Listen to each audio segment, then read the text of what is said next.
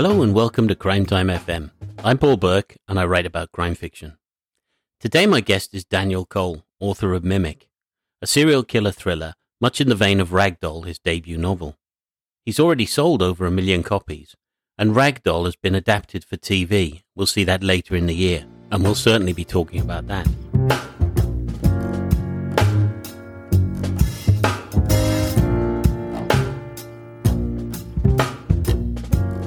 Hello and welcome to Crime Time FM, Daniel. Nice to see you. Yeah, thanks for having me, Paul. No problem. Are you well? Yeah, I'm doing okay, actually. Last time we spoke, I was in the process of moving house, so I'm still sort That's of right, yes. recovering from that. But yeah, otherwise, well. Have you managed to establish a routine again yet? Oh, God, no. Plus, it's summer holidays on top, so no, everything's a bit chaotic at the moment. But yeah, we're glad to be in there. Yeah, I'll bet. Well, we're going to discuss Mimic, of course, because that's why we're here today, your new novel, and it's just out in hardback. But I thought we'd start with a little bit of background. So tell us about where your love of storytelling came from, because I often ask this question of writers, and more often than not, it's books. But I think in your case, it's books and film and TV, isn't it? Yeah, I can tell you the precise moment, and it was right. It was watching a episode of the TV show 24. Oh yeah, if you remember that one. I love that show. I've watched every single episode, but we got to about series 4 or 5, and Jack Bauer had been sort of kidnapped by terrorists. They were interrogating him, and his heart stopped, and that was the end of the episode. And I don't know, something sort of clicked in me where I thought, no one's falling for this. Like, everyone knows that Jack Bauer's going to be all right. And sure enough, like, the next episode begins, they revive him. He jumps up, kills 10 people, and then walks off again. And something about it really bugged me, even though I love that show. I think that's when I first had a go at writing my own screenplay, after seeing that. Just because I thought, not necessarily I can do this better, but I can do this differently, and I wouldn't have done it like that. So yeah, I started writing screenplays after that, sending them off to the BBC writers' room, desperately hoping someone was going to pick it up or think I had some potential.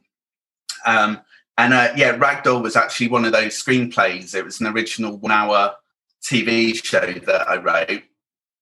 I sent it in. It kind of got all through the stages. It got higher and higher up the list. I was waiting for months to hear back. And then I got the rejection. And I was so disappointed with that one. I remember where I was then as well. I got the rejection for it, saying, you've got huge potential, but no. And that's just the end of it. It's not like no process, no. Yeah, nothing like that. It's just no, back to square one. And I was pretty devastated with that one. And I was so close to calling it quits and giving up, because I've been trying for years at that point. Had you had any success before that? I mean, at least it's encouraging in the sense that they said, you've got talent, you've got something here. Yeah, it was almost more frustrating that, because if they just said, no, you're rubbish, leave it, then I could have got on with my life. But they're sort of like endlessly dangling the carrot, saying, so it's teasing you. The next one is going to be the one. And you spent months working on a new screenplay, send it in, wait for months, and you're just waiting and waiting. And the longer you're waiting, the better it's doing, which is also very frustrating.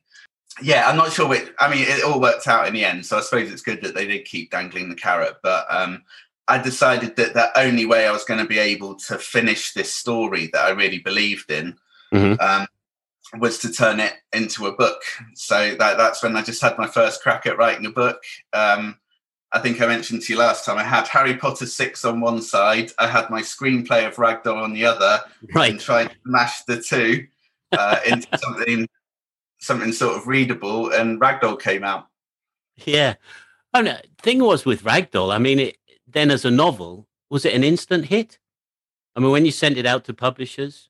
Yeah, I was very lucky after, literally years of disappointments with the screenplays, my agent sort of got back to me straight away.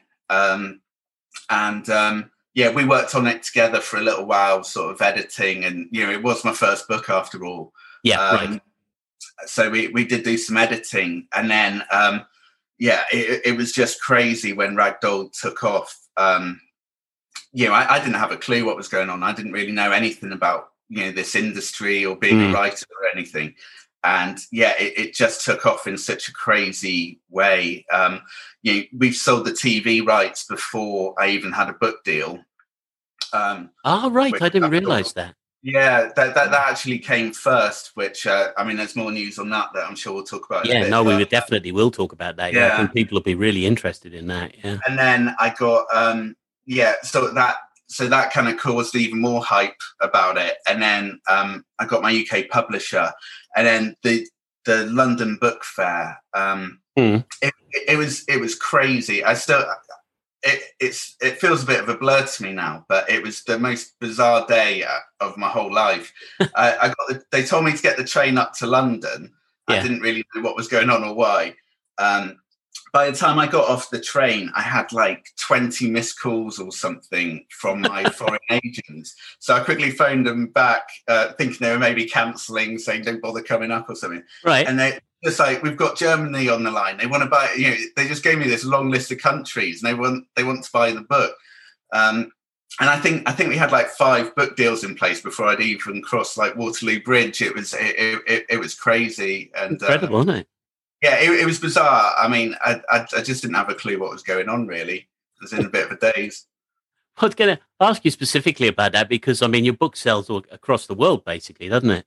In all sorts of territories and languages. I noticed one thing that I mentioned it, actually, the last time we spoke, and I just thought it was sort of fascinating because there was a Dutch bookshop, and your book Mimic is, well, we'll explain what it's about later, but the statue of the thinker is very relevant to the book. And they'd actually gone and got a statue and put it in the bookshop display. So, you're incredibly popular in Holland for a start, yeah? Yeah, I've got sort of, there's certain countries. It's so strange to see where the books take off and where they don't. I think it'd be fair to say at the moment, like, the US was just, the book just bombed. Like, it just didn't do anything. Right. Obviously hoping maybe the TV show is going to turn that around. Yeah. But then other countries, Germany and the Netherlands, Czech Republic are amazing for like that. Yeah, the books just do really well over there. And I love my Dutch publishers. I really do. They always go all out. Back when they did Ragdoll, like, I'm looking at it now. I've got it on my bookshelf where they kind of like had real stitching, like red stitching going over the spine of the book, and every sort of 10 pages there would be red stitching going up the middle. So they always go all out and make a real effort over there. So they didn't tell me they were going to do that, but it's very interesting to see the thinker sat there in real life, looking a bit chilly. Yeah, out on a high street in the Netherlands. No, that sounds great, though. It really does. It's nice to know that you've got that kind of support as well, because, a lot of authors, the book comes out and it can honestly vanish into the mist. It doesn't always happen that way. So, what's it been like the last 3 years then? 4 years now, actually, because it's been success after success in a sense. Yeah, it's still. I'm still. Does it feel surreal? Yeah. The whole thing's a bit surreal, and I do feel. It's hard for it to feel like a job, really, because I do enjoy writing. Yeah, I feel more unemployed than anything. It's sort of chasing my hobby still, in a way. I put absolutely everything into every book I write. I really do. Each one's like a whole year of my life that I've poured into it, and it's sort of every waking thought and always there in the background. And I just sort of concentrate on trying to write the best books that I possibly can. You feel a kind of pressure about it, because obviously you have a massive hit to start with. Do you think, every time you go and sit down to write, sort of like, oh my God, what if this one doesn't quite match the last one, and that sort of thing? Yeah, I try not to think about it too much, to be honest. I just sort of Yeah, I kind of know that's there, and it's sort of inevitable with the way that Ragdoll took off that it's going to be hard to, to match that again. But not, just because there's so many other factors on top of whether the book's any good that go into these things. It's got to be the right time. There's, the publishers getting excited about it, and how they market it. There's just so many other factors that are completely out of my control. My bit of it is just giving them the best book that I possibly can. So that's what I focus on. Yeah. You have a routine, don't you? You use a beach hut to write? Yeah. Yeah. I mean, I've moved now, so I've got the forest to write in as well. That I'm sure will be lovely. Yeah. So I've just moved to the New Forest, but yeah, the beach hut. I do a lot of writing there. It's a nice spot to go. I'll probably wait until after the summer holidays because it's a bit crazy down there at the moment. Yeah, I'll bet. But yeah, September at the beach hut is where I'll get most of my writing done. Yeah. How would you describe your books? I mean, just as thrillers or serial killer thrillers? I mean, there's elements of the police procedural in there, and I know that's a sort of a small part of the story. But I suppose what I'm getting at in a way is there really a Daniel Cole signature? Are you looking to readers to get a sense that when they pick up one of your books, they're back in a groove, if you like, straight away? That makes sense. I think. I mean, I consciously try to do something different with each one of my books. Like right. I try and go in a way that I wasn't expecting I was going to. I think for my sake, as much as for the readers, like I don't want to sort of fall into a routine or a formula or anything. Yeah, right. Way. I want to really try and push and do something different. I mean, like I'm looking. So I got my bookcase just behind the screen, right? And like Endgame's there, and when I started writing that book, I kind of wanted to write a thriller that didn't even have a murder in it. I wanted to write a thriller that began with the words "Once upon a time" and ended with "Happily ever after." There's these things, and I just want to try and challenge myself in that way. With Hangman, I dropped my main character. I dropped Wolf to focus on like Baxter, right, who was the secondary character, and purposely did this cheesy relocation to New York just to see whether I could pull it off or not. So I'm always trying to do something a little bit different with each one of my books, and it definitely keeps me interested. And I think if I'm interested in enjoying it, it comes across on the page. Yeah, I think it does. I think one of the things about it is the more kind of organic it feels, the better it is for the reader. Like you said, not too stagey. So if it's kind of organic for you, then it's bound to be organic for the reader in the sense that it's very fresh, isn't it? No, when I'm writing, I always begin in the same way. I get a really intriguing beginning and a really shocking end in my mind. And then I don't know anything else in between. I just know in the back of my mind where I'm meant to end up. Right. There's no sort of pre-planned, stages that or mile points that I need to hit. So I think that also gives them all a different sort of pacing and hopefully they all come out different and interesting. Yeah. No, funny enough though, you mentioned 24 as a series, and one thing about the series is in America, you sort of like, that they're going to be commissioned, and only if they've sort of got another series and another series and another series backing them up. And I suppose you don't like that really, do you? From the point of view of being a writer, you want to keep moving on because that's the sort of thing that could get stale. Yeah, it's hard. I mean, it wasn't necessarily all my decision to move on from the Ragdoll books. Right. Yeah, again, there's a lot of other factors and publishers all over the world to take into account. I'm glad I did because, when I first started writing Mimic, it was going to be the fourth Ragdoll book. That was the plan. Right. In its very early stages. And then we kind of moved away from that. And the original plan was to begin pretty much as the book does now with Chambers and Winter, and then pick up with Wolf and Baxter 7 years later. Yeah. And quite early on, sort of, we talked about it and decided it was actually going to be better if we stayed with those characters and saw the story through with them. And I'm so glad that we did. Marshall wouldn't exist now or anything if we hadn't gone in that direction. And I think the books come out far more complex and complete because we went in that direction. So for once, I'm glad I didn't get my way, because I do think it worked out for the best, and we would have felt a bit cheated to only have half a story of these other characters and then, go back to the others. Yeah, that's really interesting. We'll talk about the characters definitely, and the relationship that built up between them. But so it's probably actually a good point to tell people a little bit about Mimic. So give us a sort of a précis of Mimic, an introduction to. Sure. Well, so it's 1989, and Detective Sergeant Benjamin Chambers is chasing a serial killer who is recreating the world's greatest works of art through the bodies of his victims. But when it almost costs him his life, the case goes cold, the killer lying dormant. Fast forward 7 years and we pick up with Jordan Marshall, who is a fresh recruit to the Metropolitan Police.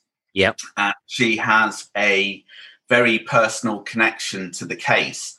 She's obsessed and uncovers new evidence, convincing Chambers and his partner to reopen the investigation. But by doing so, they bring back this killer, and he's basically trying to complete his collection at last. I kind of wanted it to be, I wanted to take the very best parts of a Dan Brown novel and the best parts of my Ragdoll books and kind of merge it together into something else. I sort of wanted you to be able to learn something about these amazing statues and the stories behind them, but not in a way that ever slows down the story. I really wanted to make the pictures and the stories of statues intertwined with the plot rather than an aside, as they sometimes feel in the Dan Brown books. Sometimes get frustrated, like Robert Langdon will be in the middle of getting chased by a baddie, and then he might stop and talk about a painting for 10 pages. It's great. It's great in the Dan Brown books, but I think for me, I really wanted it to be more a bit of a smoother transition and more intertwined with the plot. Yeah, I know what you mean, because the whole thing about the plot is it is gripping and it does go from page to page. You constantly want to turn the page.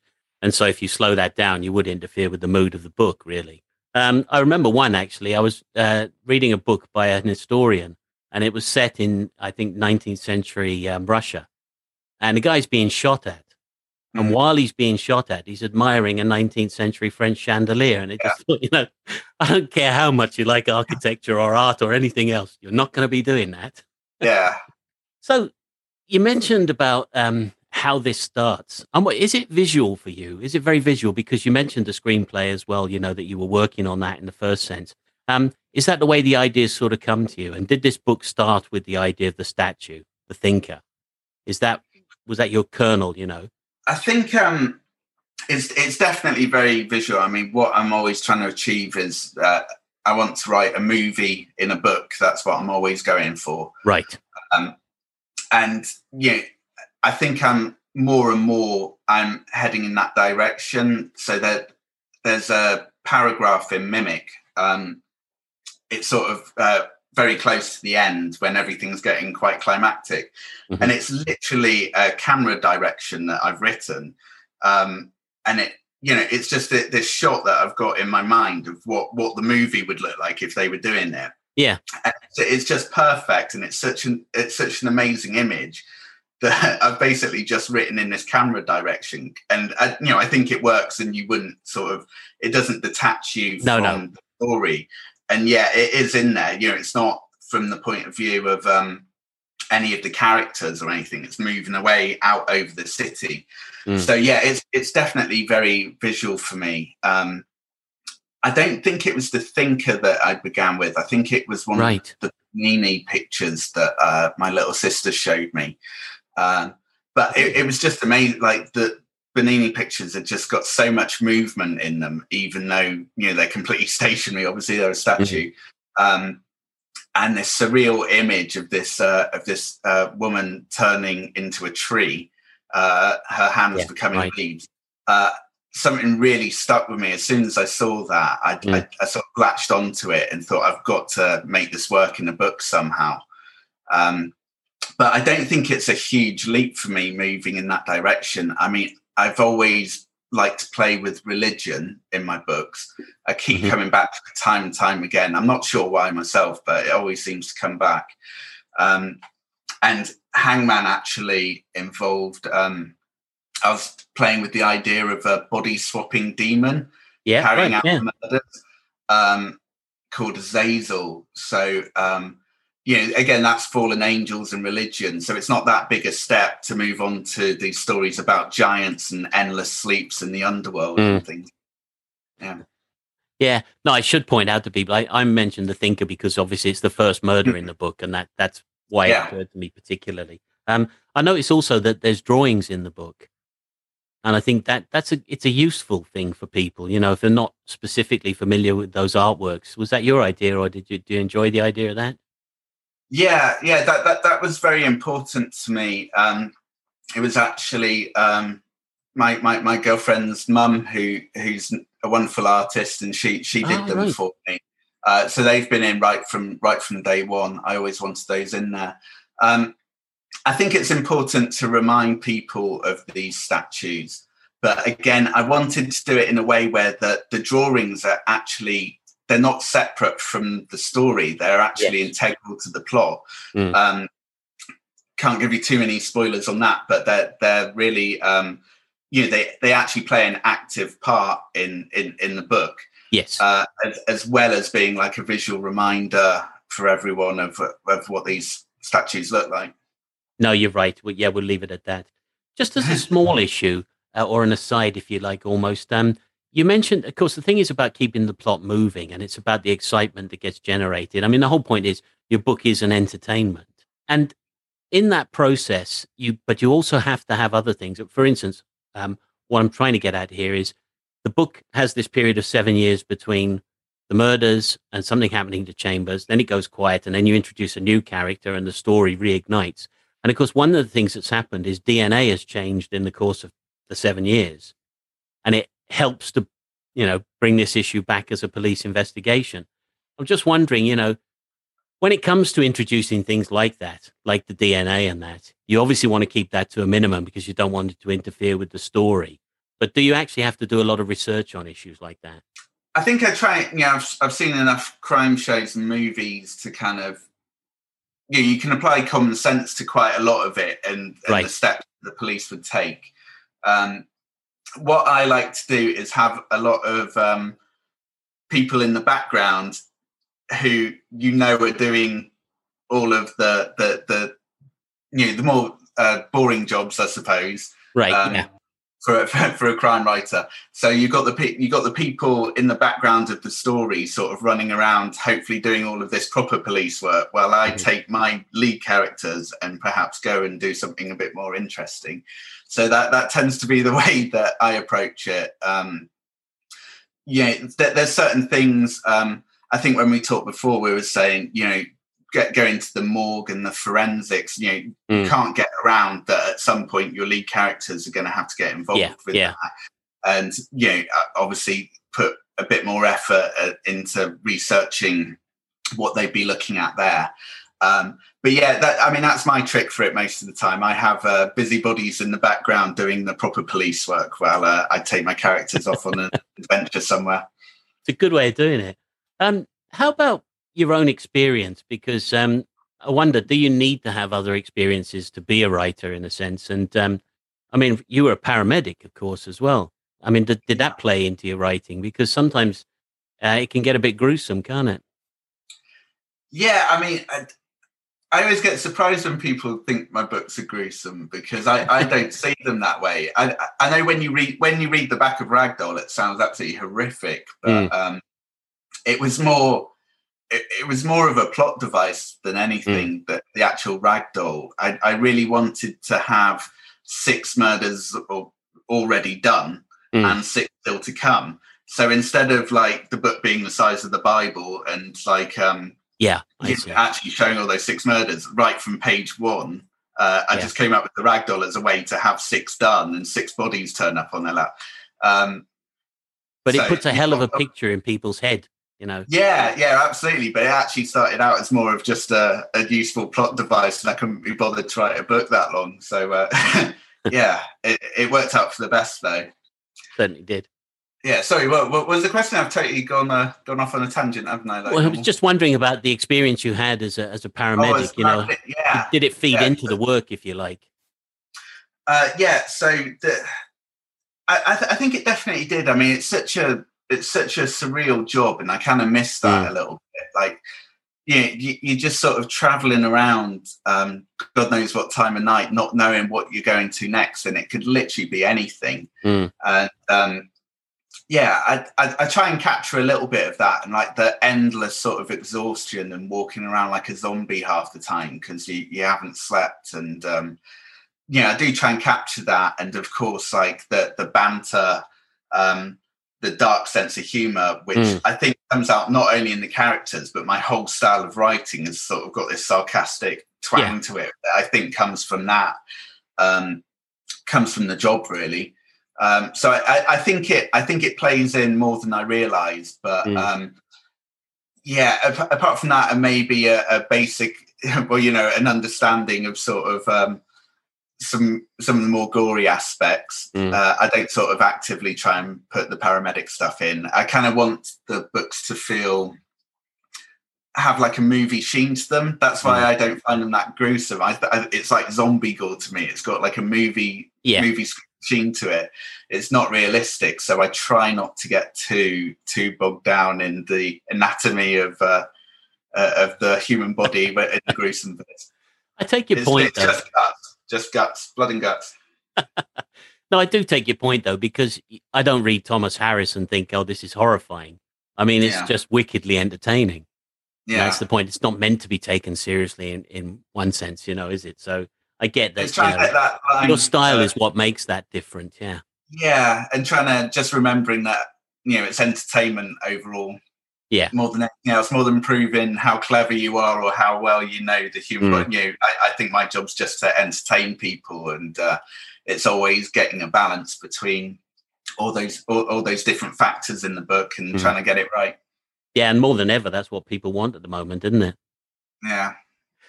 When we meet Ben Chambers, he's a DS, and of course, we've said that this book goes over a period of time, so things change. Things change for all the characters, of course. But just tell us a little bit about Ben and what it was like writing a black officer as well.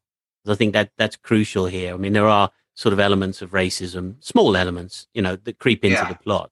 Realism that you provide to the background. Yeah, again, I didn't. This was the first of my books that actually went through a sensitivity read. Right. Yes. Because of everything that's happened in the last year. So it went through a sensitivity read, which was really good, and I'm glad it did. The thing is, I wasn't trying to jump on any trains or anything. Like, it was Ben Chambers has always been black since chapter 1 of Ragdoll. Yeah. Again, there's a spoiler alert in there, so I won't go too far into it. Yeah, but okay. he was always black since page 1 there, and his wife was always from the Caribbean. Again, mentioned in chapter 1 of Ragdoll. And I do, I do like to link all my books together in one way or another, and that's my link between Mimic and the Ragdoll books. I've sort of been keeping him as an ace up my sleeve for 3 books now, so it's nice to finally write about him. And I always knew he was going to be an interesting character because he was Baxter's mentor and sort of the person that she respected the most. So I always knew he was going to be an interesting character to play with. And yeah, because it's set back in 1989, there are elements of sort of racism towards him and prejudice and people not listening to his theories. But I sort of used that as a writer. That was fun for me to use, not get too bogged down in. But if I've got a detective who knows what's going on and no one else believes him or backs him up, it puts him in some very sticky situations, which is exactly what I want as a writer, trying to entertain people. Yeah. Because the other thing about it is that he's also part of, you've got a kind of trio going here. Well, not a kind of trio, it is a trio. There's him, there's Adam Winters, and there's Jordan, as you mentioned earlier. And were you conscious of building an ensemble, if you like? And how easy did that kind of character interplay come? Because it's an important aspect of the book as well, you know, that you get to know these characters, like these characters, and the way they bounce off each other. Yeah, I don't think I can help myself there. I think I get bored just sort of focusing on one character. I mean, anyone who's read the Ragdoll books will know, you know, that's certainly an ensemble as well. And I like being able to pick up with one person and go and, you know, like leave someone else behind. Right. Go and follow whoever's doing the most interesting thing at that time. Again, I suppose it ties into that realism. Yes. If there's a job that, you know, the character I'm following has to go and do, I can tell the reader, oh, they're off doing that. Get that tick in the box while I go off on a tangent with someone else. So I think I like having those options. But my favourite bits of writing any book is having the characters play off each other. So I think I'd struggle to write anything that wasn't an ensemble piece of some sort. No, it works brilliantly. I think it's a fantastic aspect of the book. Of course, the other thing is it introduces a bit of humor too, because you get the banter going, as you said, you know, and that's in the writing anyway, but it works really well with the characters. On those issues, are you going to get any chance to promote the book? Are you going to get a chance to get out there and do any publicity for it? I don't know, really. I mean, everything's still a bit funny, isn't it? We're in this weird limbo now of things sort of opening but not, and yeah, I don't really know. It's kind of like we were speaking about. I might be going to France in a couple of weeks, or I might not. I'm not sure. Right. I've spent an awful lot of time on Zoom, speaking to people, and doing things online for the last year, really. I'd love to. I'd love any chance to go and talk about the book and meet some of the readers, but it's kind of out of my hands, unfortunately. It's more down to my publishers and what they think's safe and yes, appropriate for me to be doing at the moment. Yeah, no, and you have to trust people on that, don't you? Okay, then on a really exciting point, though, tell us about Ragdoll and the TV series. Yeah, so it's happening, which is the big news. They've actually they've finished filming it now. Right. They're all done, and it's still scheduled for later this year when it's going to be on. Brilliant. So it's the team behind Killing Eve who have always had the rights. They bought the rights before, you know, like I mentioned before I even had my book deal. Yeah. They always loved the book and believed in it, and wanted to do something, make quite a different TV show out of it. They loved the humour, and they really nailed that with Killing Eve as well. So I think it's in very good hands. I don't know an awful lot about it, to be honest. I mean, it feels a lifetime ago now that I wrote Ragdoll. So I think I am able to kind of take a step back and let them tell their own version of the story. Yes. I think it will be quite different. From what I've heard, they're making some quite big changes that have knock-on effects to them being able to make the other books. Right. But I don't know, if you'd have asked me years ago, I'd have probably been more precious about it and say, oh my God, they're ruining it. What are they doing to it? But, it feels so long ago now that I'm happy to let them tell their own sort of take on the books and and the characters and where the story should go. I'm as interested to watch it as everybody else. Right. That sounds like a good idea, Mind. I didn't realize you'd sold the rights before the book was actually published. So for you, it has been a long time in the process. And of course, you never know with these things, because I talk to so many authors and they say, oh, the book's been optioned. And honestly, it doesn't mean an awful lot, because until you start getting writers behind it and producers and you get money, then there isn't really a project in truth, is there? So it's great. Look out for that. Yeah. I'm excited too about it. I think, I think that is the case. You do hear an awful lot of them being optioned, and I Mm. think, on their business side of it, I think like the actual option fees to like reserve something so that no one else can make it Yeah. isn't a huge amount of money to Mm. these companies, so they are able to sort of buy up on a whim a little bit and just sort of reserve things in case they want to make it.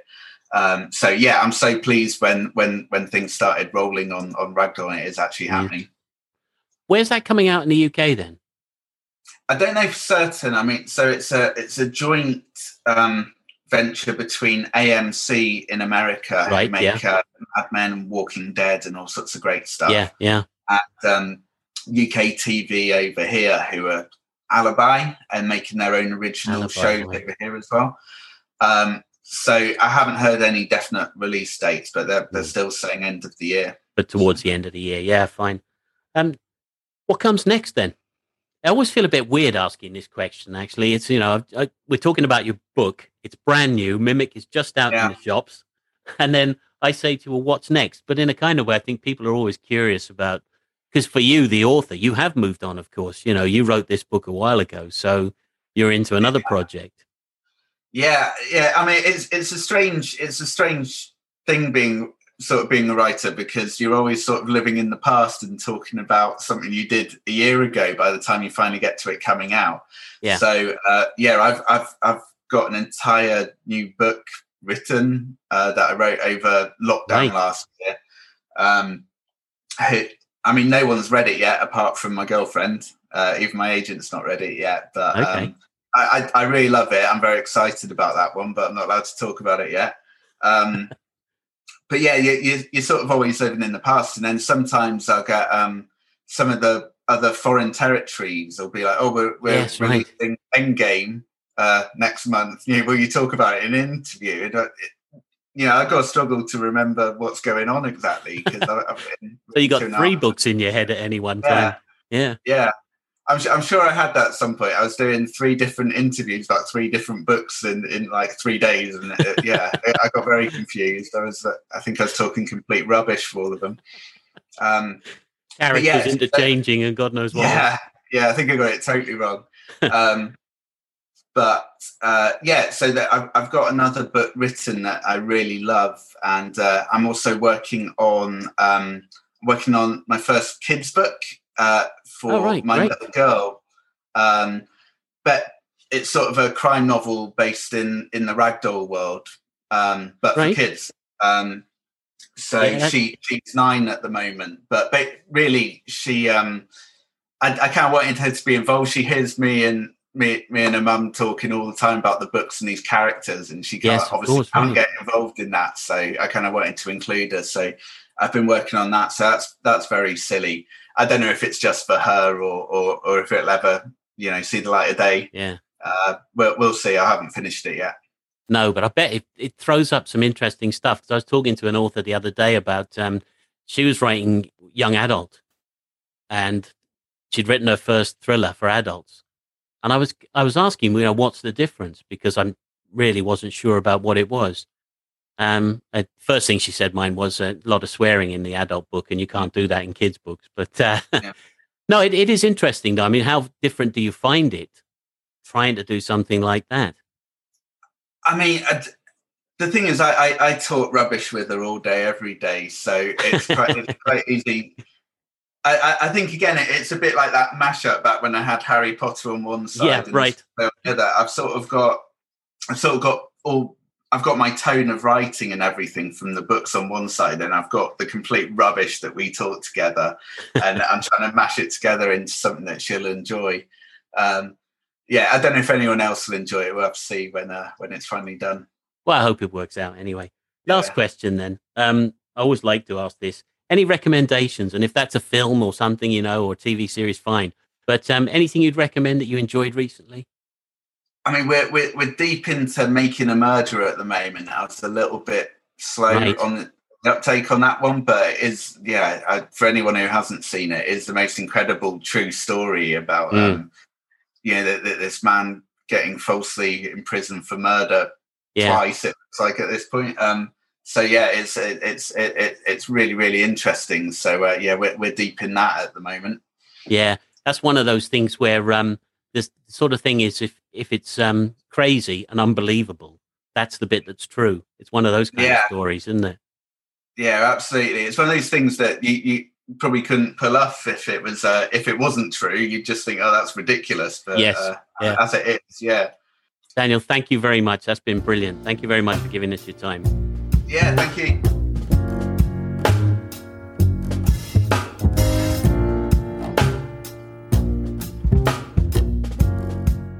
I thank you, Daniel, for that. That was great. I know a lot of you will be looking forward to the new series of Ragdoll, but in the meantime, why not check out Mimic, his latest novel, and it's out now. I'll be back with another interview very shortly. But for now, bye.